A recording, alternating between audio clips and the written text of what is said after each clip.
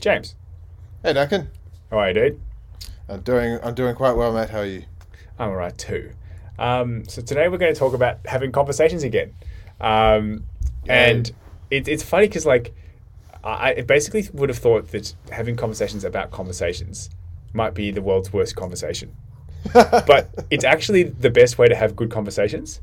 Do you know what I mean? So if you've never had a conversation about conversations, you probably have Well, bad conversations. So if you want to have better conversations, start having conversations about conversations. I don't imagine it would be quite the same as having a meeting about a meeting. Well, I think you see plenty of those in offices, like how to have good meetings. There needs to be an agenda, there needs to be a chair, there needs to be someone writing it afterwards, etc. Right? But I don't think you see much as about how to have good conversations.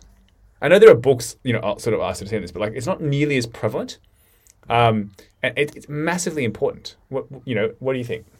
Well, I agree. Like, it is quite interesting how uncommon it is to go through the anatomy of something like what constitutes a good conversation. Same with something like a meeting, which is as trivial as it can possibly get when it comes to work life. We look at, well, what are the outcomes, like what the information that we're sharing, what the goal in mind, but I haven't actually in my life spent a lot of time thinking too much on what are the means that we employ or that we adopt or the values that we think are useful to having that conversation.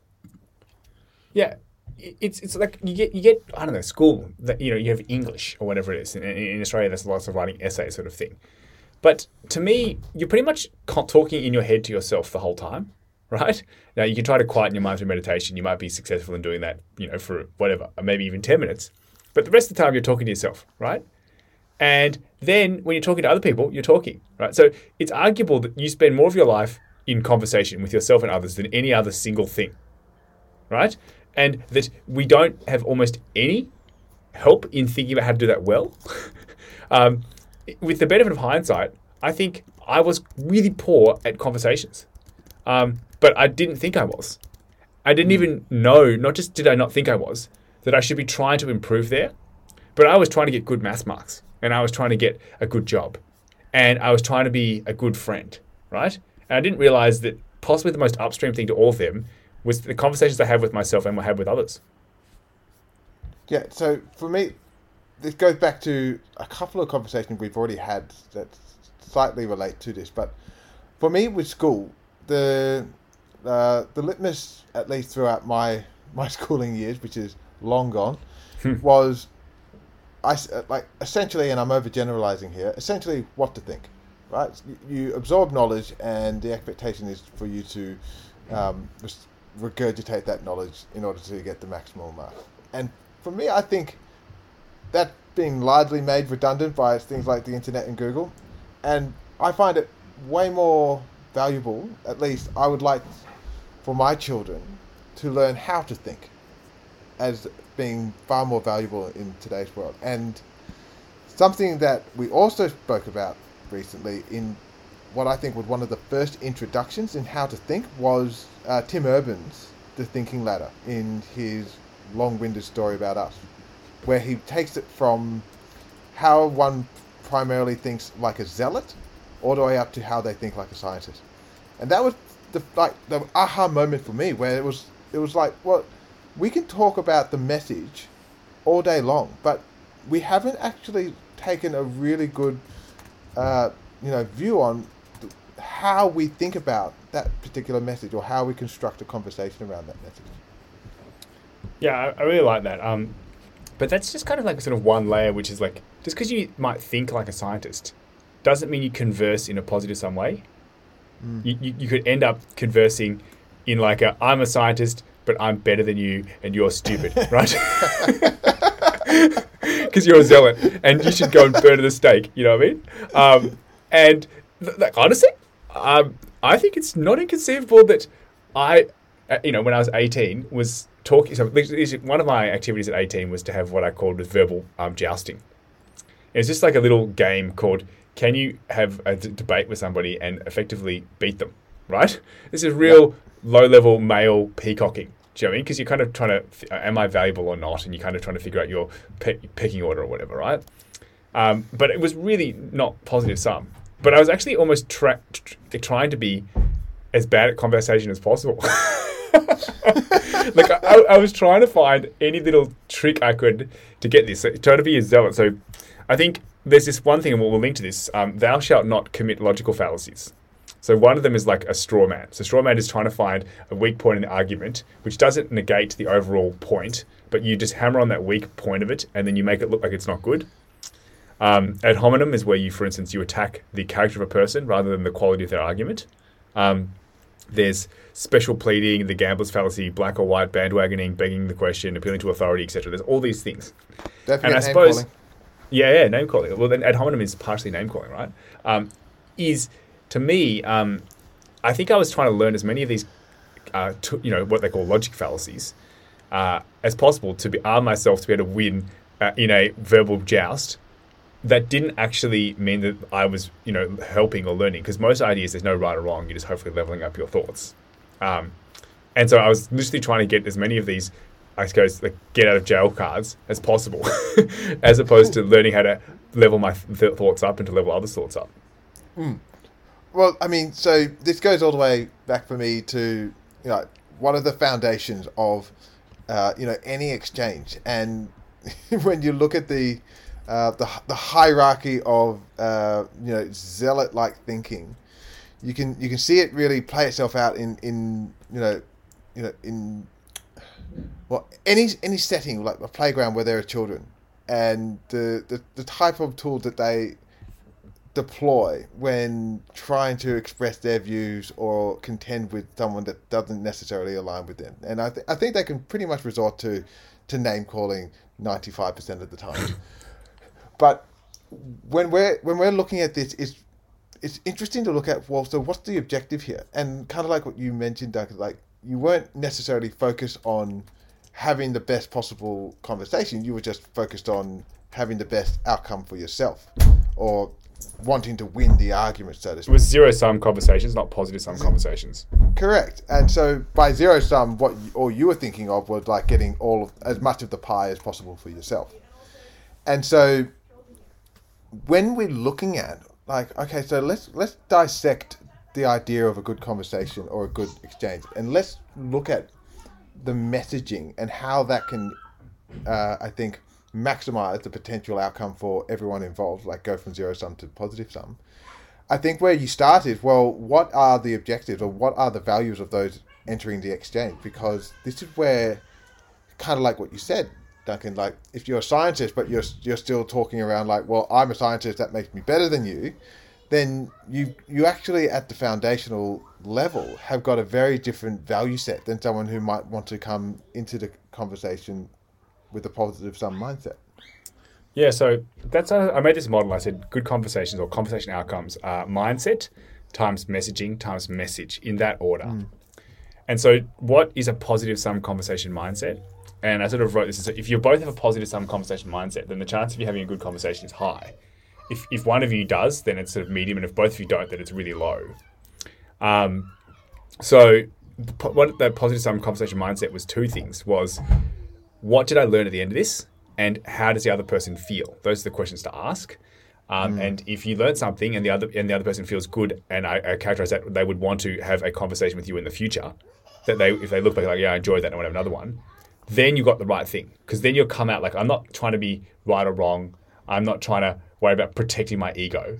I'm worried about trying to learn something and to try to have the other person feel positive at the end of it. Then you can both go and have a discussion about almost anything. One could be an expert, the other could be a novice. You could both be experts, you could both be novices. It doesn't matter. But if you've got the mindset wrong, it kind of all flows downhill from there to me. Well, so I find this model very interesting, and I think we might need it to allow for three settings where your mindset is geared highly towards positive sum, low, and then negative. So geared towards zero or negative sum.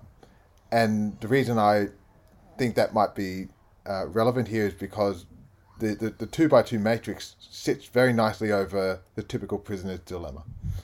And in that scenario, when you've got one person who is not invested in the best possible outcome for both people, then it's going to be a bad outcome for one of them, or for the one who has that, I guess, that positive sum mindset. That makes sense? Yeah, I think so. So to me, I just didn't get this.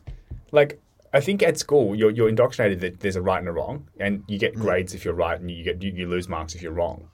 But for the vast majority of things we're talking about, and we've talked this many times, there is no right or wrong. This is to current best evolution. What does it mean to live a good life? What is the common good? What is the best way to improve education? How to be a friend? Et cetera, right? And more than that, there's not just your current evolution. There are actually many ways it could work. So, for instance, relationships. Do you even need to have one, like a romantic relationship? I don't think you do. If you have one, do you have to want to get married? No. Can you have an open relationship? Sure. Can you have polygamy? Can you have two people from the same sex? Sure. I don't care. Do you know what I mean? So to me, not just is there your for you, but others can have their own view. And so it's like, okay, well, I'm not here to tell others what to think.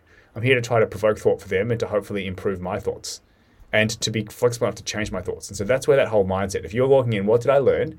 And how does the other person feel at the end of this? Then you're hopefully got the basis towards having a good engagement. You're not here to tell people what to think, but you are here to tell people how to think. A new version of a benevolent dictator.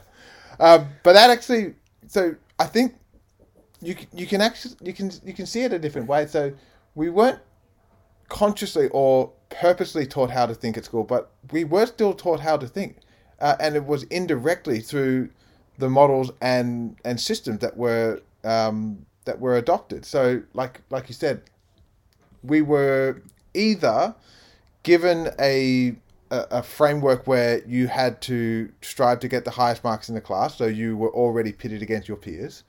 We were given a methodology where there were ideas of right and wrong rather than there are just ideas, and you can kind of explore what are helpful and what are less, what has utility and what do not.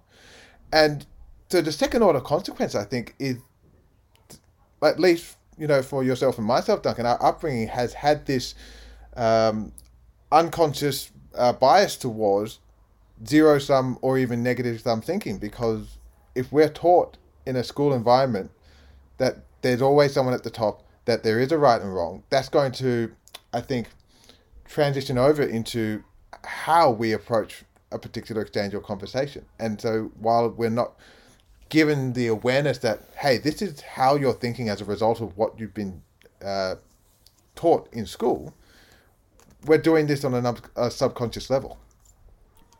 Definitely. So there are certain things that are in your biology, like walk near a cliff, get vertigo. All humans have that, right? But there are other things that are sociocultural indoctrination.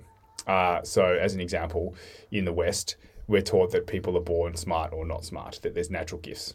Whereas in the East, say China, they're taught that intelligence is the product of hard work. So one is a more fixed mindset, one's more growth mindset, right? West fixed mindset, East growth mindset. And you see that with part of their work ethic, right? And so the world used to be zero sum before the Industrial Revolution. There was a fixed number of beasts and berries on the land, and if you killed off the other tribe, there were more for you. And now the world is positive sum. If you collaborate together and work, you can create more food, you can create more information, you can create more knowledge. So it did used to be that there was a hierarchy, whereas now everyone can grow. There's not like a certain fixed amount. And what matters is that everyone's in a better position than they used to be, and that we help those at the bottom of the sort of, opportunity set as much as possible. And so this is a deep indoctrination, because it only really changed maybe 200 years ago in developed countries from being default zero sum to default positive sum. But there are still components of a developed world which very much act zero sum. Sporting games, the classroom, there's a hierarchy of this, if you lose a mark, that's bad, versus, we can sort of justify things. So to me, we need to get out of that. And it took me a long while to realize that I had a default zero sum mindset that I didn't choose. It was socio-culturally indoctrinated into me. Well, I think it's more than social-cultural. I think it's environmental. So as you mentioned, the stories were a reflection of the past environment, and the environment no longer is that. So it's not environmental anymore. It's a hangover of the stories from when the environment had that. So all right, well, you said it better than I could have, but that was my point. Because you're bad at conversing. Ha ha ha. Yeah. Oh, well, that means Yeah. you're bad at messaging. Ha ha ha. So the environment up until the Industrial Revolution was zero sum because of there being scarcity in the world. Right? There were only so many. There was only so much food to go around. There was only so much. Protection and survival that was distributed among those who were living in pescatarian age and before that. So that was the mindset. That was the way we saw any particular, exchange or problem, which was there was only so much, available to me. If I lose, if someone else wins, it means that I lose. And so even though we had the Industrial Revolution and that completely changed the way in which we interacted with the world and it changed our environment to an abundance, it didn't necessarily change our mindset. Because I don't think there was a similar revolution of thinking to say, now that we're in this world of abundance, we don't actually have to adopt the same mindset that was serving us for the last 200 odd thousand years. Yeah, so the mindset's lagging, effectively. So I think, so if you look at Robert Keegan, the Harvard developmental psychologist, 2/3 of people get to socialize mind. Those people take the values of society as it is today. Not just do they take them, they take the beliefs that are indoctrinated into them as default truisms. They don't even question them. So it used to be, there's a heaven and a hell. Or, one of the ones now I think is more like, for instance, you must get married and have children. Or you don't must, you can, but you don't must, right? And that people that get above socialized mind, which is he's self-authoring, self-transforming, they're not necessarily taking what's indoctrinated into them as an article of faith, or truth. So to me, to get the conversations to happen right, I think you've got to have the right mindset, which is that, world is positive sum. Therefore, what did I learn? Not was I right or wrong, because what I learned is a positive sum mindset. Was I right or wrong is a zero sum mindset. And then if you want to play more games, i.e. conversation games, you want to be a good partner. And if you're a good partner, those will want to come back and play another game with you, which means how do they feel? So you can get them both right. I walked in wanting to learn, not be right. And I walked in trying to have the other person have enjoyed talking to me, then they'll want to talk with me again. And so then if the world is positive sum, the more you level up your mind, your thoughts, the better your ability to operate and the better your ability to live a good life and to help with others. Yeah, so I just want to share one more way of thinking about this, which is, so you and I have discussed before how we are not necessarily rational creatures, us fellow human beings. And what was discovered as part of that exploration is our way of thinking isn't tied to, survival was not tied to logical reasoning. It was tied to confirmation. And that's something that even Tim Urban teased out in one of his articles. He talked about, do you attach your value system to confirmation or do you attach it to truth? And it seems that it's only in today's world where there is an abundance, we have the luxury of attaching ourselves to seeking out truth as opposed to seeking out confirmation, because that was the programming that we had for however long that enabled our survival. And so until we can have someone come along and, give us the proverbial tap on the shoulder to say, this way of thinking or programming is no longer necessary.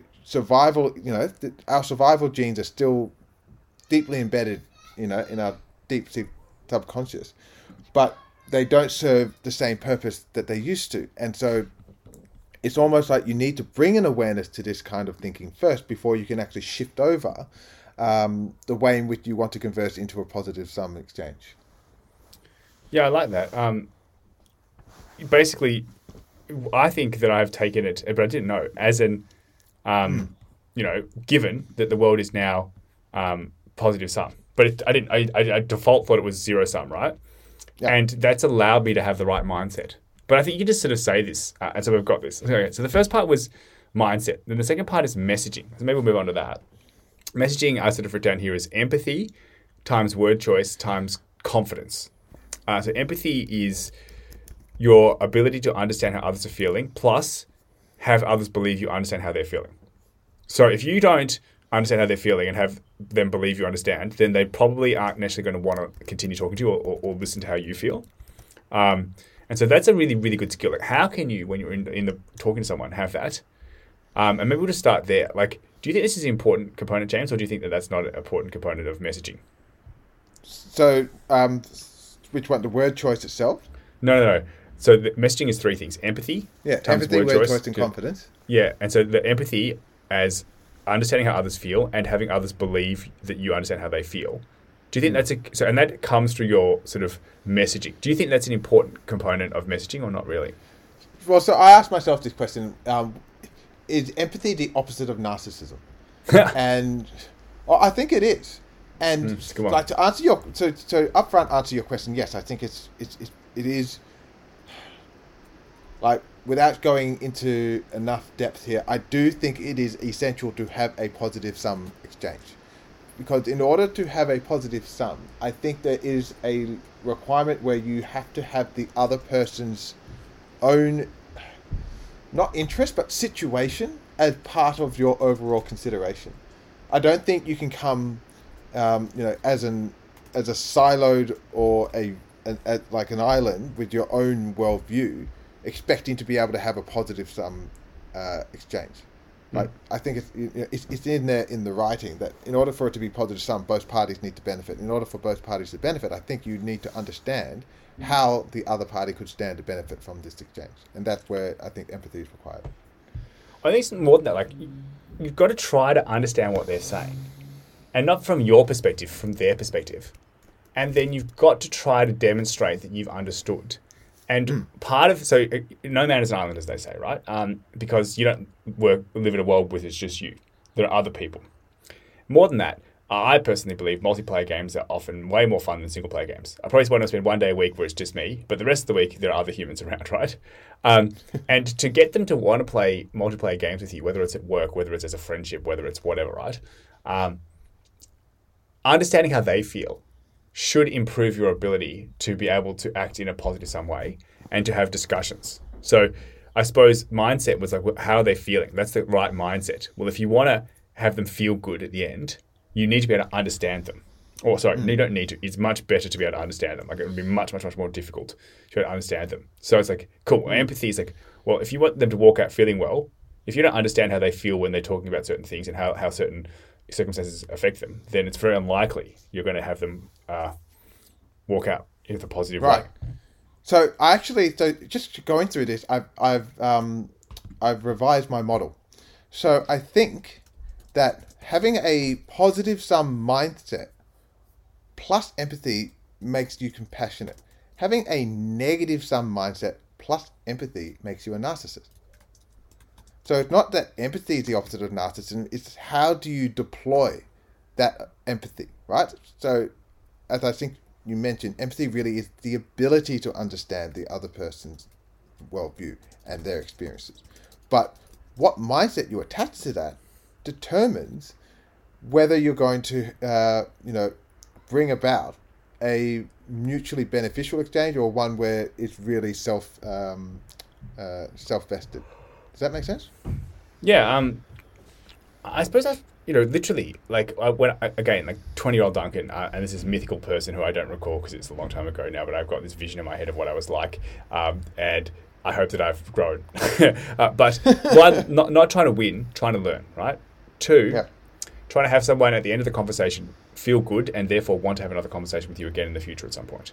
Well, if you're doing that, you're wanting to understand how they're feeling about what they're saying, not what they're saying and how you process what they're saying, how they're feeling about what they're saying, and then have them try to believe or try to demonstrate to them that you understand how they're feeling. And if you get that, that's an entirely other lens. So I suppose what I was doing is, in the past, like 20-year-old Duncan, taking what they were saying and looking at it in an entirely logic-driven perspective, right? And only with my context. So no one has the same context as you. Everyone's got, their different life experience. No one's got perfectly similar life experiences, even twins, right? And so therefore, I was taking what they were saying, processing it logically only with my context, not spending time trying to understand their context, not spending time trying to understand how it made them feel, just looking at how I could try to logically, put that into my puzzle, or my picture. And so I suppose one lens is like, no, look at it from how does it make you feel? How does it make them feel? Can you confirm? So just say, okay, that made you feel this way. Interesting. Okay, and maybe did you feel this too? So I will now ask people about how it made them feel. Or does that make you feel this way? Or that makes you feel this. I would never have said that as a 20-year-old. Not because I was worried about saying it. It didn't even cross my mind to consider saying. So I think the really interesting part of that is going from winning the game to winning the game of games. And I really find that, and sometimes for good reason, but like childhood, there's this point where you go from trying to figure out how to win the game very quickly to how to win the game of games, because it's in that do we start to, I think, build. Can you explain what you mean by the game of games? Because in some respects it still sounds like a zero-sum thing, but it's not. Yeah. Well, exactly. So I think that's a great point. So the game of games is really just about thinking about how you can get other people to willingly or want to engage with you over a long series of interactions, right? So as opposed to Duncan and I playing Mario Kart and me just absolutely thrashing him every single time, I have to let him win sometimes so that he feels like that this is actually a worthy exchange for him to participate in. But as crude and accurate as my example is, the idea is that if all you're doing is focusing on winning the game itself, it doesn't play well to consider how that extrapolates outwards to wanting to play as many games as possible. And so that's where I think it's beneficial for us to have this understanding of positive sum, because if you can lift your own awareness from, well, I just want to win the next game, to, well, actually what I really want is to win the game of games, then I can consider how that plays itself out in the way I interact with the world. Yeah. Okay, so I think we've done the empathy thing. I think it's important. So it wasn't even a consideration for me when I was 20. When I was trying to win conversations as opposed to, have both parties win, right? As in, what did I learn? 2, I wasn't really trying to understand how things made them felt, or honestly, probably how I was feeling about things. And then try to have others see my efforts to try to understand them and to see if it was, a fair reflection. The next one, I think, is sort of word choice. For a while, again, let's just pick 20-year-old Duncan. I thought that improved quality of articulation was more precise articulation. And most things are not able to be precise. It's not mathematics, 1 + 1 is 2. Do you know what I mean? Most things are amorphous ideas that, what does it mean to live a good life? Well, there's no answer, right? And that there's in the space... Yeah, there's no one answer, but even then, you can't explain the answer. Do you know? To me, the best you've got is is a sort of attempt that is part of the picture that is done at low resolution when you're trying to describe a high resolution thing, and also more than that, that it's different days, different things, right? So to me, I think for a while I was going at precision, if that makes sense, but I've realized that in some places precision is not just not possible, actually suboptimal. That the idea is amorphous and it will always be amorphous. And that as such, your word choice in trying to be precise is counterproductive. But not just that, it can actually push people back into defense mode because you're defining things as this or that, black or white, as opposed to having things as something for consideration. Like you're trying to provoke thought and you're trying to allow something to be able to be flexible as opposed to telling someone how it is and making sure it's no flexibility. Yeah. So if you look up the word precise in the English dictionary, I'm pretty sure you're not going to find a picture of me. or yourself for that matter. But what I actually think about when I see this idea of word choice is something that you and I, Duncan, talk about every single time we have this podcast, which is our choice of wording and how that can potentially affect the way people perceive us in a particular conversation. And so the dimensions that I would use in this are subjective versus objective word choices. And so I think, to use myself in an example, oftentimes I would deploy words that sit very heavily in the objective landscape. Things like always, must, never, very, very absolute, as you would say. Whereas if I were to bring more awareness to that and how that actually does not serve the message that I'm trying to express, and that instead I need to soften my language to highlight the subjective nature of what I'm talking about, because it is subjective. It's either my opinion or something that I've learned from my own experience. It's not an objective truth. It's something that I, am sharing from my own personal worldview. Yeah. So again, for things that I don't know, that can't never be understood, ideas that you don't always upgrade. You can always have a different view, and more than that, multiple views are often right. Because what's right for one person isn't right for another person. Being absolute about it, always this is must, is literally not possible. And so doing as such is effectively pushing it and tipping it into a zero-sum thing, which is there is a right and a wrong, when there isn't. There is an approach that you can upgrade infinitely, and more than that there are multiple approaches that could work well. And so there are places for a strong absolute language. I don't know, we start the meeting at 9:00, right? Today is Tuesday. Is it Tuesday or is it Wednesday, James? I don't even know this. Not good. But there are the vast majority of other things, like, I don't know, how to make a good question in maths. What makes an engaging, sort of TV show. There aren't things to this. There's just a sort of evolving stuff. So for the vast majority of things, being precise isn't possible, and being precise makes it actually feel like there is a right and a wrong, which, because it's not possible, means that people are pushing into defense mode or black and white, right and wrong, zero-sum mode that causes, I think, bad outcomes. Yeah. Yeah. So let me know if this makes sense, but I think I just picked up on the irony that the phrase, there are no right or wrong ideas, is itself a paradox. It depends, because you're saying no. It is a paradox, kind of. But I think it's so. Is it axiomatic? As in, is it self-evidently true? I think it is, because you're saying it's something that it can't be, but you're using words. So is it ironic? I think so. Yes.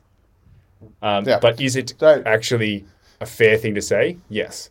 You can be absolute about not being absolute. Does that make sense? Which is kind of what you're saying. Very sly, Duncan. Very sly. So, the way I think about this is, I think to that thinking that there are no. Well, I think there's no limit to the number of ideas that could potentially percolate in the world, or that one could draw from. And so I think of it as this endless space where all ideas can potentially exist. And I don't think, given the limits of the human mind, it's possible for any one person to have all ideas, an awareness of all ideas at any one time. And so the best, I think, thing we can do is, by sharing ideas with each other, we expand our understanding of this space of potential ideas. Now, some ideas, I think, have more utility than others. That's my way of saying it's not about whether it's right or wrong, it's whether they're helpful or not. And if this is the way if I approach conversations with this particular mindset, then it helps guide me towards wanting to hear other ideas being expressed, as opposed to wanting to simply express my idea and having that way win the day, so to speak. So I think, there are certain things like that are absolute, again, like whatever, the time, the day, that you shouldn't be absolute. But so there's facts. You can be absolute about facts, right? You can't be absolute about ideas, because ideas can evolve. And not just that, some ideas, there is a sort of current, maxima, but in other ideas, there is, multiple maximas that work for different people. The maxima for James, the maxima for Duncan. And so in the space of ideas, it does not make sense to have a absolute language. So, what I think the challenge with word choice is that people may get stuck up on, well, if I say the wrong word, then it will affect my message at the the foundational level. So let's say your message is that you want to discuss the idea of free will, and you might have a particular way of saying that.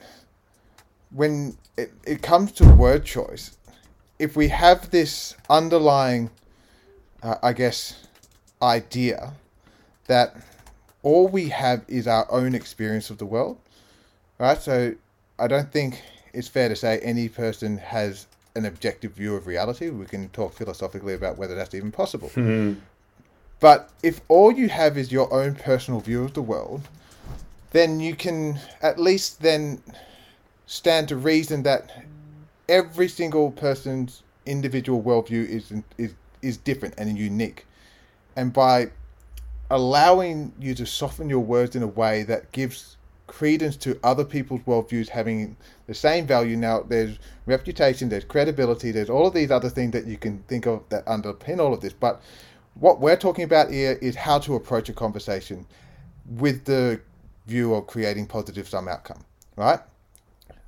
I would think that by bringing the awareness to there being no one way in which this can be constructed will help almost intuitively guide the way in which you choose your words to ensure that any other person can share their views in the same way that you want to share yours or their ideas.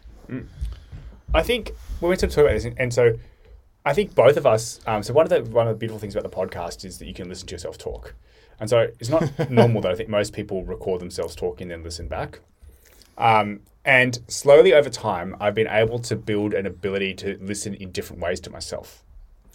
And initially, I was mainly focusing just on the logic, if that, what I was saying in this, and then I started to hear word choice, and I started to see some word choice, I think, being counterproductive. So as an example, using absolute words when I should have been using soft or sort of, words that aren't absolute, words. Then you start to listen to, okay, well, was I actually trying to understand somebody emotionally? Or was I just looking at the pure logic from Duncan's lens, not what, from their lens and everything? And then you start to get into, and what was the confidence they're sort of saying? So you might, for instance, say that you understand someone. You might have soft tones, but then your confidence says, I'm better than you and you're wrong. Your tone, right? And that's not going to go down well. So to me, the outcome, mindset, positive sum, and how do they feel? Messaging. You want to be able to try to understand how they're feeling and to have them believe that you're trying to understand. I don't think they necessarily perfectly understand, but if they believe you're trying, it's pretty good. You want to have the right word choice in the right place, and all else equal, being soft versus absolute, I found is much better. So when in doubt, choose soft language, Yeah. And then the third one, which sort of get onto, well, even though you've got that, what kind of confidence you have? And so to me, too little confidence is bad. You're not backing yourself. You're sort of crippling self-doubt, etc. Too much confidence is bad too. Undue confidence is hubris or arrogance, and then the right amount is growth. And so some areas you don't really have a good understanding or basis or haven't thought much, you should be not confident. Some areas you do, you should be. But if you get it wrong and it doesn't match what you're saying, then you're in a bad place. So for me, when we're talking about confidence and tone, I feel confidence is one of those non-binary values. And to use your wording, Duncan, there's confidence done well and confidence done poorly. The way I would characterize this is non-verbal cues or non-verbal body language.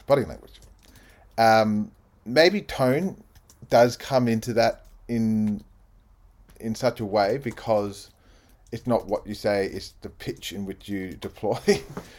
But for me here, it's that idea of am I expressed, so tone and confidence is all about how you're being received by the other person, I feel, right?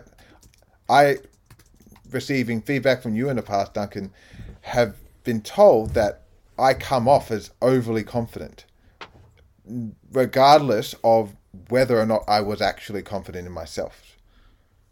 So I think this is about managing the way you express your message, or how you deliver your message, in such a way that you understand that it's going to be received by the other person in the way in which you intend. I think whether you like it or not, you have a certain confidence around the way you're saying things. And your confidence should be requisite to what you're saying. And maybe this is just me trying to be like, I can feel short on time, and then I can rush to try to catch up on time, right? And rushing is like next decision, right? And that just making decisions like bang, bang, bang, bang, bang, doesn't necessarily allow, I suppose, space for others to have the time they would want to process things. And so that can come across as you being very confident. Like at work, I was like, nah, bang, next. We're out of time. Next, crack. But I think even in this, it's kind of like sometimes you're trying really hard because you think saying something that doesn't make sense. And you're trying hard to wait and to say, okay, oh yeah, does that mean understand this? And then use your soft words. But then underneath, you're just like, does this idiot realize that doesn't make sense? And so you're undone by the tone. And so I suppose I was very conscious for quite a while about word choice. And I think I was conscious about trying to understand them, but I wasn't conscious about tone. And so it was kind of like a thin veneer. Yeah, they've got to, then it undid because it doesn't help. Again, you stopped learning and you stopped having them hopefully feel good. Yeah. So I feel like this outwardly expression of confidence can somewhat be explained by things like the Dunning-Kruger effect, right? So this is where incompetent people don't know they're incompetent, and I can't remember the other phrase, but it was something about smart people are always second guessing themselves, whereas those who are not smart are always sure of themselves. And I think that's how this comes across, in the sense that the more you know you don't know. And if you're being overly confident or arrogant in delivering something, I think that it might actually be, subconsciously received by the other person as, well, this is someone who seems to be highly invested in their idea.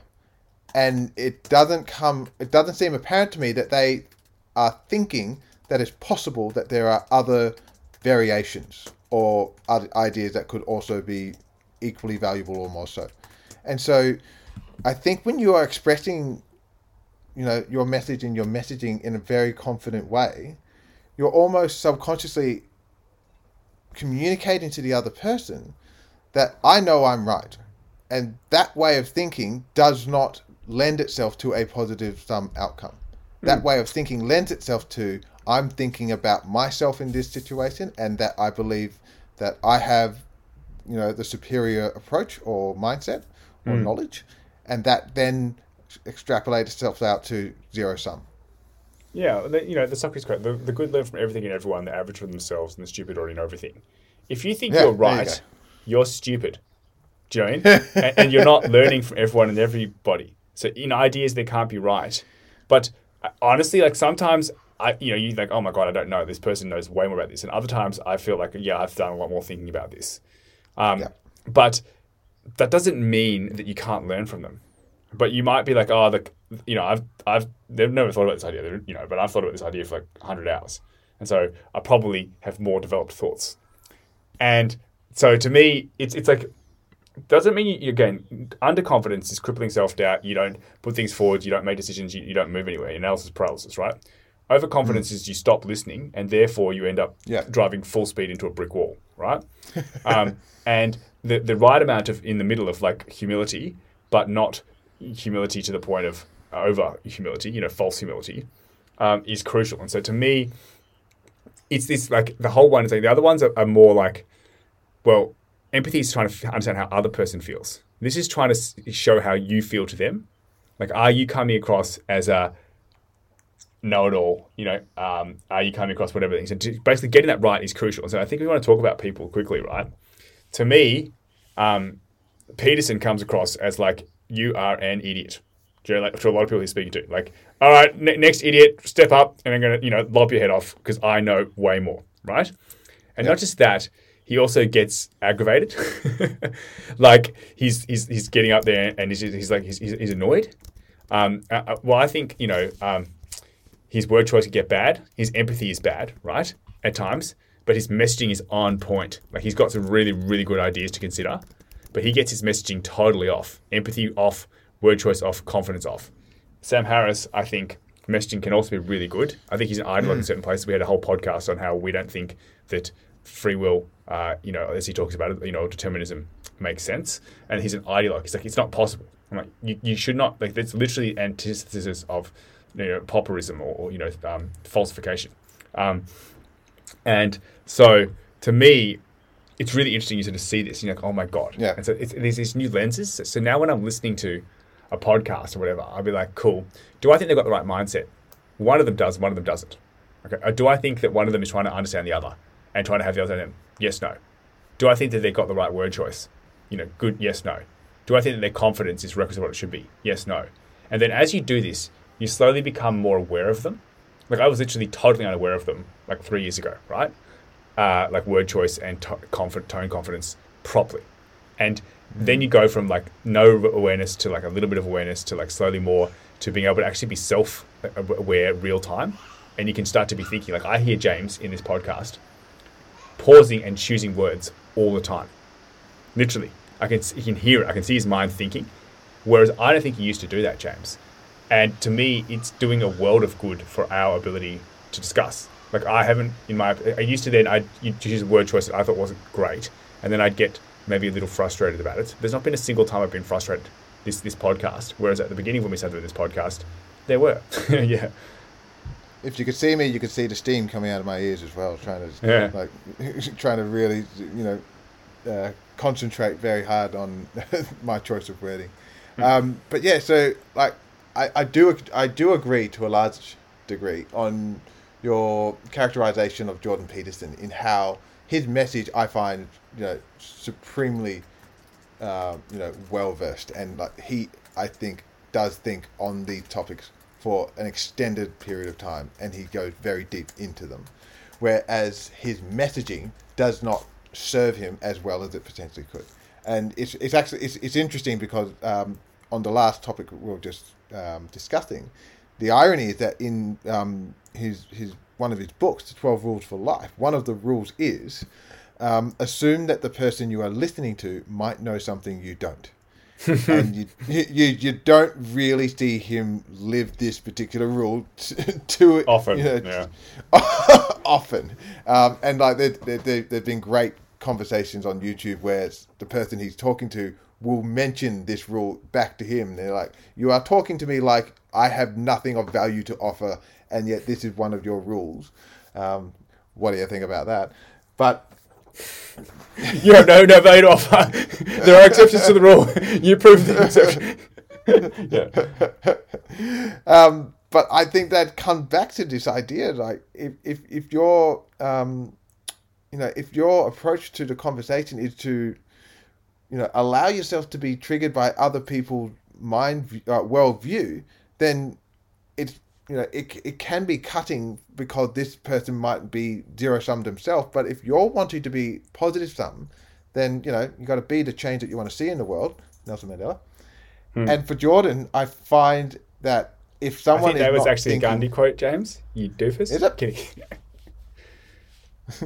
Sorry, that was me attempting to exhibit really, really poor messaging because James misattributed the quote. I could have gone all the way to the bottom with my retort, but I won't say that. Yeah, cool. But I think there's also there's this other underlying responsibility that just because the other person's not thinking or expressing in positive sum, I think we can still take on the responsibility of trying to move that conversation into a positive sum conversation. And Jordan Peterson, for example, is not the best person at doing that. I agree. He spent a lot of time, I think, thinking about thoughts and stuff, but not necessarily that much time conversing. And that wasn't what he was doing. He was a university professor, and he did do lectures. And I've listened to some of his lectures. I think they're quite good. I think that his ideas are very interesting and thought provoking. I don't agree with all of them, But he wasn't a, I don't know, orator, like a politician or something, and although some politicians are particularly bad at having positive sum conversations. And then he kind of got thrust into the sort of limelight. And I think that he's done so much time upgrading his mind. I don't believe there are people who are born smart and dumb, that he's got super cultivated in certain areas, like 10 levels above others that he's speaking to. And so he can find it frustrating about what certain people are saying, and that then his frustration isn't necessarily self-regulated and comes out in word choice, tone, etc. All right, so we went to the final section quickly because we're going to run out of time. So there were 3. Mindset, we've been to that. Messaging, we've been to that. Then message. So there'll be a couple of models here. I'll put them in the link in the podcast description, and also be like a blog about from bad to good. So one model is Tim Urban, zealot to scientist. I think it's zealot, lawyer. What's the one above that? Something. Sports fan, scientist. And that's how you think. So effectively, not trying to find ways to prove you're right, but trying to see in a sort of clear and as rational possible way. Another one is this kind of hierarchy of messaging. But then there's all these logic fallacies to not commit, which are beautiful. Because in the past, you were kind of searching for a way to try to I was searching for a way to win the argument. And I didn't realize that I was actually committing some of these. The most famous one, I think, is the straw man argument, which I've sort of been through. But to me, just knowing about these logic fallacies and knowing to try to not commit them is uber awesome. Yeah. Yeah. So in terms of like message and how you think being tied to that, I really, really, am drawn to Tim Urban's model of scientist, sports fan, lawyer, zealot. And one of the reasons, aside from his exceptional illustration skills, is he makes a lot of the concepts really simple. And the most powerful one for me here is how he explains the reasoning process for these different types of thinkers. So if you think about a scientist, their reasoning process is objective. They are, at the center, and they want to receive as much or as many ideas as possible and let the best one win out. Whereas a sports thinker or sports fan, their reasoning is motivated reasoning, which means that they allow for, so if you're a sports fan, you want the opposing teams to have all of their best players on the ground, but you're motivated for your team to win. So there is a bias there. So you can still be tied to truth, but you want a particular outcome. And then for the lawyer, it's obligated reasoning, which is you have your idea and then you find everything to support that idea. And it's actually, I think, more dangerous than the zealot, which is no reasoning. It's just idea cannot be questioned. I find the lawyer more dangerous because they can deploy reasoning in order to get other people over to their way of thinking. Yeah. So to me, like just looking through some of these things, and I think we might have to sort of wrap it up after this because it's sort of getting to the end of time. But, another big one here is just like black or white. So most things are grey, but you oversimplify it to good or bad, Jane, and then you can kind of, no, that's bad. Part of straw man is like there might be 3 things you need to consider. So what does it mean to be a good friend? Okay, well, you're willing to laugh at someone. You're willing to support someone. But you're also willing to tell someone when their shit stinks, And so that's made up that thing, there's 3 components there. But someone will be like, no, it's only telling someone shit stinks, and that therefore, if you don't do that, you're a bad friend. And I'm like, well, no, there are different types of friends, right? And some friends that they are, I don't know, just go and have a beer at the pub, have a laugh type thing. They're not all the other stuff or whatever. So to me, this is a good way to have a straw man argument. Well, if you don't do that, you're a bad friend. I'm like, well, no, different friends, different things. Yeah. All right, dude. I think we're coming up to the hour, so we should make sure we got enough time to summarize. Yeah, you wanted to start summarizing? All right, I'll give it a crack. So this is part 2 of a wider conversation around how to have a conversation. And so Duncan has laid out in what I find to be a really useful and simple framework, which is in order to have a quality conversation, you need the right mindset, you need messaging, and you need the message itself. The key focus of this particular conversation really was around, I find, mindset and messaging, because the message itself, I think, is more transient and it's not actually as utilistic in terms of having a good conversation. So for mindset, I think we want to bring awareness to positive sum thinking. I feel like in the past, pre-industrial revolution, the world was zero sum, and there was only so much of the pie that one person could get, and if they win, other people lose.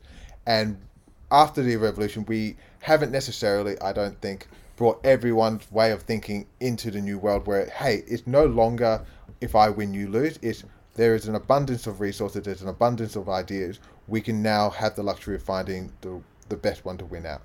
And then with messaging, it's similar in the sense where if I can think about what the goal of an exchange is or a conversation is, and if I can think about that, if ideas and if worldviews are purely my subjective experience of the world, and that makes me no more special or no more privy to information than everyone else, then my motivation should be to let all ideas come into the center for us to be able to explore them equally.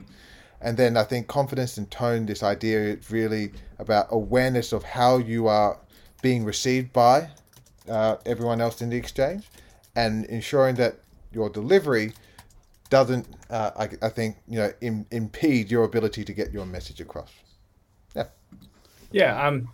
To me, that I think learning how to have good conversations is, or attempting to level up your ability to have good conversations is a key thing to be spending time on. As much as anything, because you're having conversations in your head the whole time and you're having conversations with people the whole time. And so it's kind of like the infrastructure upon which almost everything else runs, right?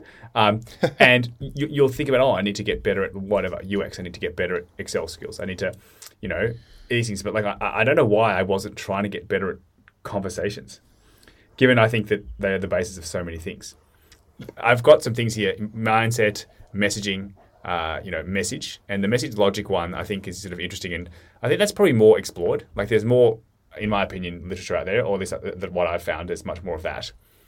But what I think you can do is that you can slowly become aware of things, and that you can then they become defaults. The word choice you have happens by default or by design, but you want to have your default be really, really helpful. And so to me, thinking about trying to understand, to ask questions to understand empathy, and to have others see you're trying to do this wasn't part of what I had as a conversation thing. Trying to have word choice that was reflective of what I was talking about, and also trying to get the tone right, and then seeing other people's tone. I just didn't know to think of those things. And this is sad because I don't think my life's ended badly. Frankly, I think I've got a very, very good life, and I'm very, very happy for the people in it, and thank you, so forth. But I just think I could have been a lot better. I think that I have committed, without knowing, many, self-inflicted wounds. And it's just annoying. Why didn't I know about this 10 years ago, sort of thing, And anyways, it's fun. So hopefully this has been useful or helpful to others to provoke some thought. And I think it's good for us because, seriously, I think the quality of our podcast conversations is wildly more energizing to me. This is a reflection than what it was when we started this, 4 years ago. Yeah. Gone from cloud smears to cloud streaks and cloud tears to cloud tears. Smiles. I don't know. Great message. Yeah, it's not my best work. All right, cool. All right, thanks, James. I'll see you soon, dude. Cheers, Doug. Bye. Bye.